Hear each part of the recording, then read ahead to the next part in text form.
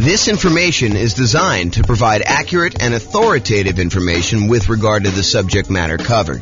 It is offered with the understanding that the presenters are not engaged in rendering legal, accounting, or other professional services.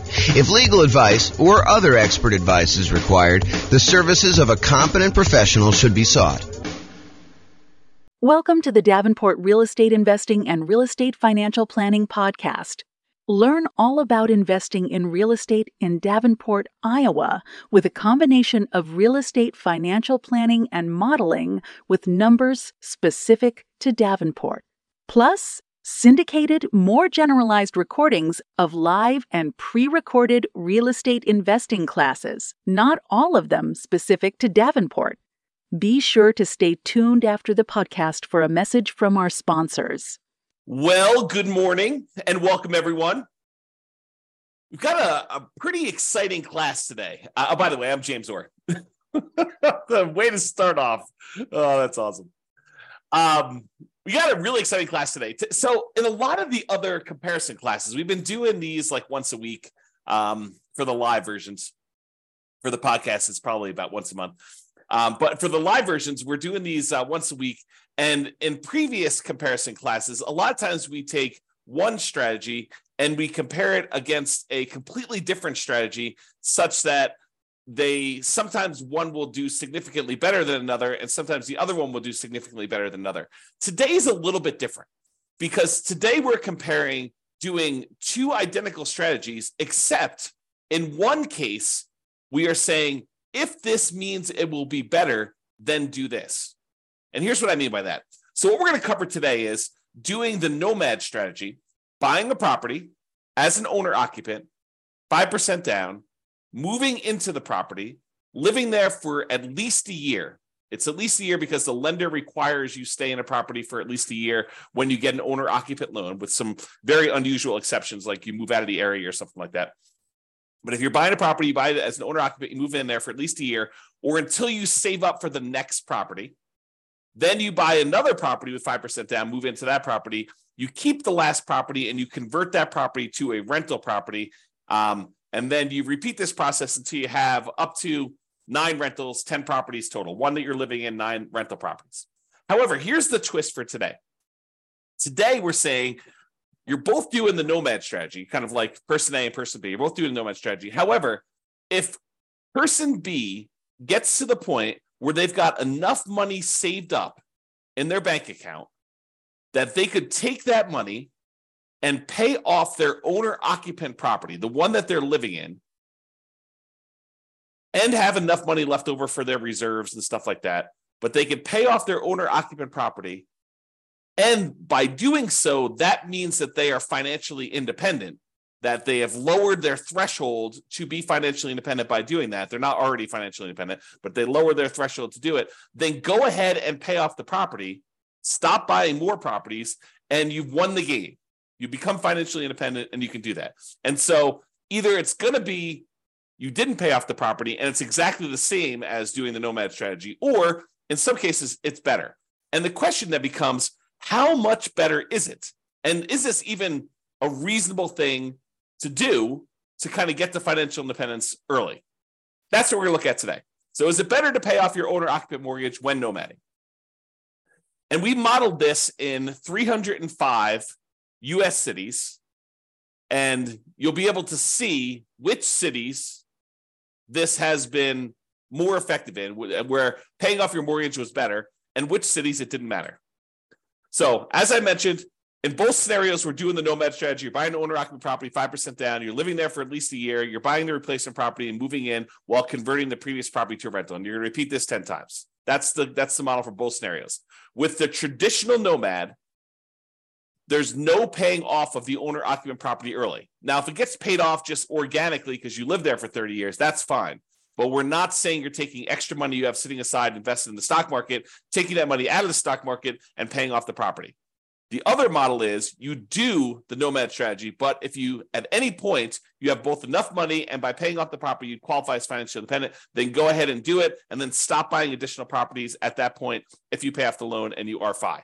Because I had some stuff where I was running this using the real estate financial planner software where you were paying off the mortgage, and then the next month you'd be like, hey, well, now that I'm financially independent, why don't I go buy another property? And then you were no longer financially independent because you got a mortgage payment on your owner-occupant property. So we had to turn off buying additional properties when you do that. If you want to see the actual comparison, there's a URL on the screen. I'll put it in the show notes as well. But if you go there, you could actually see the kind of charts I'm about to show you, and you can kind of dig into it, mouse over them, see which cities are which, and do that. Okay, so I'll quickly recap what makes you financially independent. It is when your income from your investments exceeds your living expenses. And the income from your investments includes any net positive cash flow after all expenses from your rental property. So all the income from the rental, rent and any other income you're getting minus all the expenses, including vacancy, principal, taxes, principal, interest, taxes, PMI, insurance, maintenance, and management. So all income minus all expenses, any net positive cash flow after that counts as toward you being financially independent, plus any investments you have in the stock market or bonds or whatever else you have times a safe withdrawal rate. That also counts. Plus, if you have Social Security, which we didn't model in this case, that would count. Annuities would also count if you bought any of those. We don't have any of that in this modeling, and any pensions you have. So all those count toward being financially independent. And the key point here is why this matters as to whether or not you pay off your primary residence, your owner-occupant property that you're living in or not, is imagine for a minute that you are thinking to yourself, okay, I need $10,000 in order to be considered financially independent and to pay all my bills. All my bills includes, my medical insurance, my car payments, if you've got one of those, all the maintenance on your car, all the gas in your car, all the food, all that stuff, including the mortgage payment on your property, and taxes and insurance and maintenance and all that other stuff. So all of that you can afford to pay on $10,000 a month, let's say as an example. But if you had paid off your mortgage and you no longer had let's just call it $2,000 principal and interest part of your payment, not the taxes, insurance, stuff like that, because you got that no matter what, but just the mortgage part of your payment, then you really don't need $10,000 a month to be financially independent. You really only need $8,000 a month at that time. And that's what we're saying. We're saying, look, if you can go pay off your primary residence, then you no longer need $10,000 a month to be financially independent. Now you only need $8,000 a month. And if that would, by paying off your mortgage, you get down where your other passive income we just talked about exceeds that $8,000 a month, then go ahead and do it. That's what we're saying here. Okay, so assumptions. Each city modeling uses the median home prices and the estimated rents on those properties. We did not apply any of our optimization strategies to improve cash flow. One of the things we're really big on, and we've covered a lot in previous classes and stuff like that, is the 88 different strategies to improve cash flow on rental properties. We did not optimize here. We're really just buying off-the-shelf properties that we didn't do a really great job of optimizing for. Now, the job income does vary based on what city you are, because if you made the same amount of money you did in Mobile, Alabama as you did in Los Angeles, and the prices of properties are very differently there, then it means that, in Mobile, you'd be crushing it, and in Los Angeles, you would not be.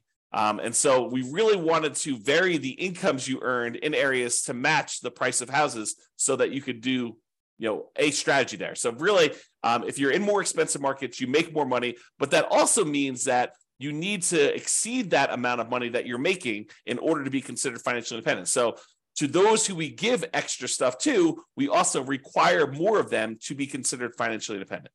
Okay.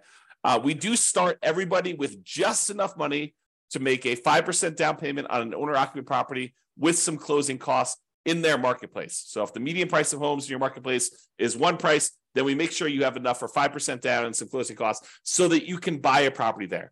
So that means that everyone's not starting with the exact same amount of money. Okay. You're buying the owner-occupant properties with 5% down, and with Nomad, you keep moving out of the property and buying your next owner-occupant property. Now, when we do this, the interest rates when buying the owner-occupant properties, which is what we're doing here, is going to be 6.5% with 5% down. In addition to that, there is going to be private mortgage insurance because you're putting less than 20% down. And we do take that into account.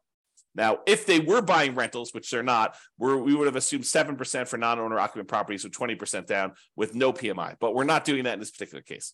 We're also assuming that they're earning 7% per year in the stock market. And we modeled it out to 100 years just so that you could see the full length of all that stuff that you've got going on there. You can see all my assumptions in detail if you want to. You can go to realestatefinancialplanner.com/model and dig into your city and see the exact assumptions for your city in excruciating detail. There's a whole bunch of stuff there. Okay, so without any further delay, how big of a difference does paying off that mortgage make? Well, in 305 US cities, in 187 out of the 305, about 60% of the time, you would be financially independent faster if you paid off your owner-occupant property doing the nomad strategy. 60% of the time, you would be better off paying off that property. In 118 cities, it didn't make any difference at all. In other words, you never got an opportunity to pay off the property because it wouldn't have meant you did it any faster. It may still be fast because you're doing the nomad strategy, but it wasn't any faster for you to pay off the property. You would have been better off just kind of letting it go. You would have been financially independent in those cases, okay? So here's the chart showing you like when this happens in aggregate. And you can see for the ones where you pay off your owner-occupant property, it skews earlier. There's a whole bunch. Like these lines, these should be identical if paying off your property didn't make any difference because they're doing the exact same strategy. But we could see with the gray area here that because paying off the property does make a difference, we've moved a whole bunch of things that were out here as to occurring longer, like it was taking longer to achieve financial independence, and we skewed them forward such that a whole bunch happened a lot earlier, a lot faster. Bunch of cities, number of cities is vertical, number of cities increased earlier on so that you end up being financially independent doing that. And you might ask me, well, how much faster? Is this like 1 month? Is this like 2 months? No. In some cases, it's like 10 years. In some cases, some really rare cases, like 1 or 2 things, it's like almost 20 years faster for you to have done this, which is crazy to think about. But that's the exception. I would say most of these are, 10 years or less that we're seeing here as being faster. And does it skew where like these things make a difference with only the most expensive properties? No, although I think some expensive properties actually made a difference. But no, it's happening right in this sort of meat of the market.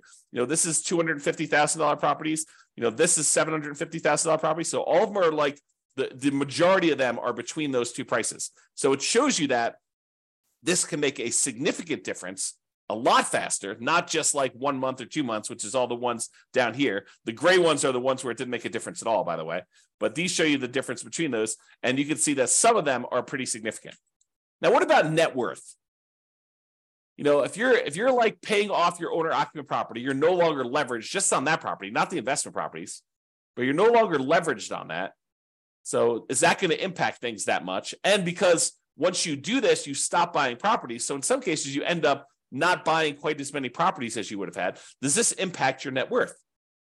And you're also taking, money that you were earning in the stock market at 7%, and you're using that money to pay off in this case, 6.5% mortgage. So you would think it might make a difference in terms of net worth. And it does, actually. So in 66 cities, about 20% of the cases, it was higher. You'd end up with a higher net worth if you didn't pay off your property. If you didn't pay off the owner-occupant property earlier, in 20% of the cases, you would end up with a higher net worth. In 7 cities, oddly enough, you end up with higher net worth if you pay off your property, which is unusual. I mean, I think that's kind of a strange situation. And it's a relatively small number, so I'm not overly concerned about it. However, in 232 cities, at the 40-year point, your net worth is the same, regardless of which strategy you did. And it's possible that a lot of these where you paid off your property was after the 40-year point, right? Because we're measuring net worth at year 40. So it's possible the reason why there's no difference is we didn't make a distinction between paying off the property or not paying off the property until after 40 years. Interesting stuff. All right, so here's the difference in net worth. And sometimes they're pretty significant. So you can see that some of these are pretty large difference. We're talking like $1 million or more. Probably, what is that? Maybe half a dozen, maybe a little bit more than that, 10 or so. But most of them are less than $1 million difference in net worth in year 40, which $1 million difference in year 40 is like $330,000 difference in today's dollars. Because remember, inflation is happening, and $1 million today is not like what $1 million was 40 years ago, and $1 million in 40 years from now is not like $1 million today. And so if you think about what $1 million 40 years from now will be, it's like $330,000 today at a 3% inflation rate. That's the conversion. It's about 1/3. All right. All right, so let's kind of summarize this. So I separated this page into the average, which is shown here, and the median, which is the next slide. And so average is you take up all the values for net worth, you add them all up, and you divide by the 305 cities that we're in. It shows you what the average net worth was for doing that at year 40. When we do median, we look at all of them stacked in order from smallest to largest. We look at the middlemost number. So from an average perspective, your average net worth was about $8.15 million if you did the baseline nomad and you didn't pay off your properties early. And if you did pay off your properties early, it's about 8.11. So it's a difference of about $50,000, which is about 0.6% better for you to have done the regular nomad model in terms of net worth. So I would say that's not that significant. It's not that significant of a penalty. But really what's super interesting is let's look at how long it took you to be financially independent. If you did the regular baseline nomad model, the kind of like standard model, on average, it took you 531 months to be financially independent. However, when you pay off the owner-occupant property, if that means you would be financially independent early, you end up being financially independent on average at month 462. The difference is about 69 months or almost 6 years. 6 years would be 72 months. So it's like high 5 months, 5 years and 9 months faster on average for you to pay off your property early. So if you're in a market, you may want to think to yourself, hey, look, maybe I should be saving up some money on the side. And if I have enough money saved up on the side, maybe I should take that money and look at if paying off my property would allow me to be financially independent. That's something for you to consider because on average, it's like almost 6 years faster. On median, it's 5 years and 2 months faster. Still very significant. And the difference in net worth is only 1%. Plus, by paying off your owner-occupant property, it makes you a little bit more rent resilient, a little bit more price resilient. Rent resiliency is how far rents can drop before you have negative cash flow. Price resiliency is how far prices can drop before you have negative equity. Debt to income ratio, because you're paying off a mortgage, so that gets a little bit better. Your debt to net worth, how much debt you have compared to what your overall net worth is, that's a little bit better if you pay off your mortgages. And your debt to your account balance, your liquidity measurement, how much debt you have to how much cash you have sitting in the bank where you can handle any type of monetary stress that requires liquidity, like not equity in your property. So in all those measures, it's actually a little bit less risky. These are measures of risk. It's a little less risky for you to pay off your owner-occupant property. And you end up having slightly less in reserves because you're taking some of your reserve money and you're using that to pay off a property, which then goes into equity, and it's not as easily accessible. So that's the only area where it's higher risk for you to do that. Okay, and that's true both in the average and the median. It is less risky for you to pay off your owner-occupant property when you do that.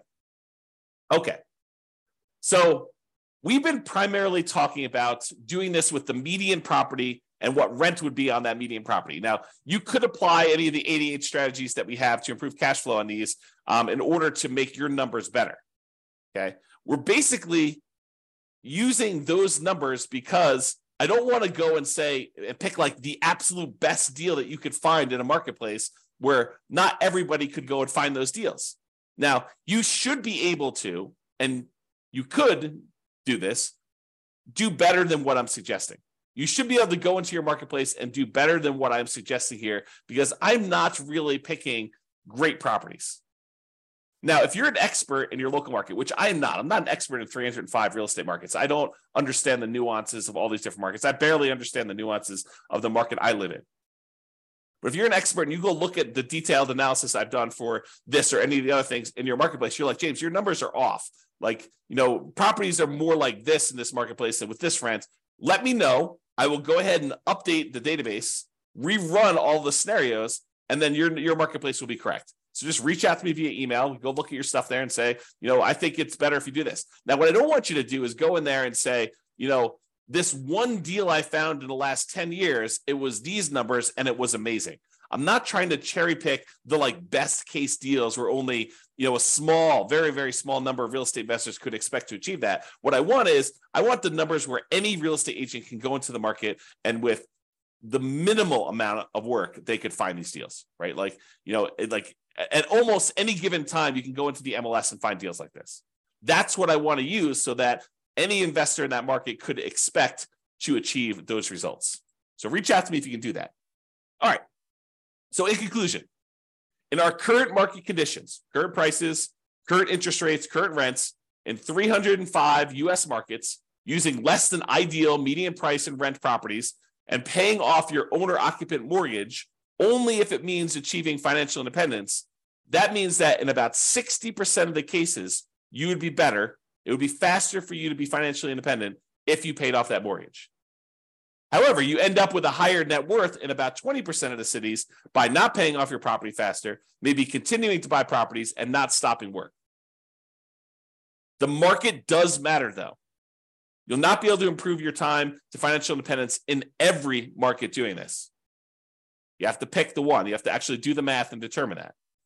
It is best if you look closer at your specific market and apply as many of the 88 cash flow improving strategies as practically possible to improve on your implementation of this, and then evaluate every 6 months, every 3 months, every year, and look at your situation and say, should I pay off my owner-occupant property now?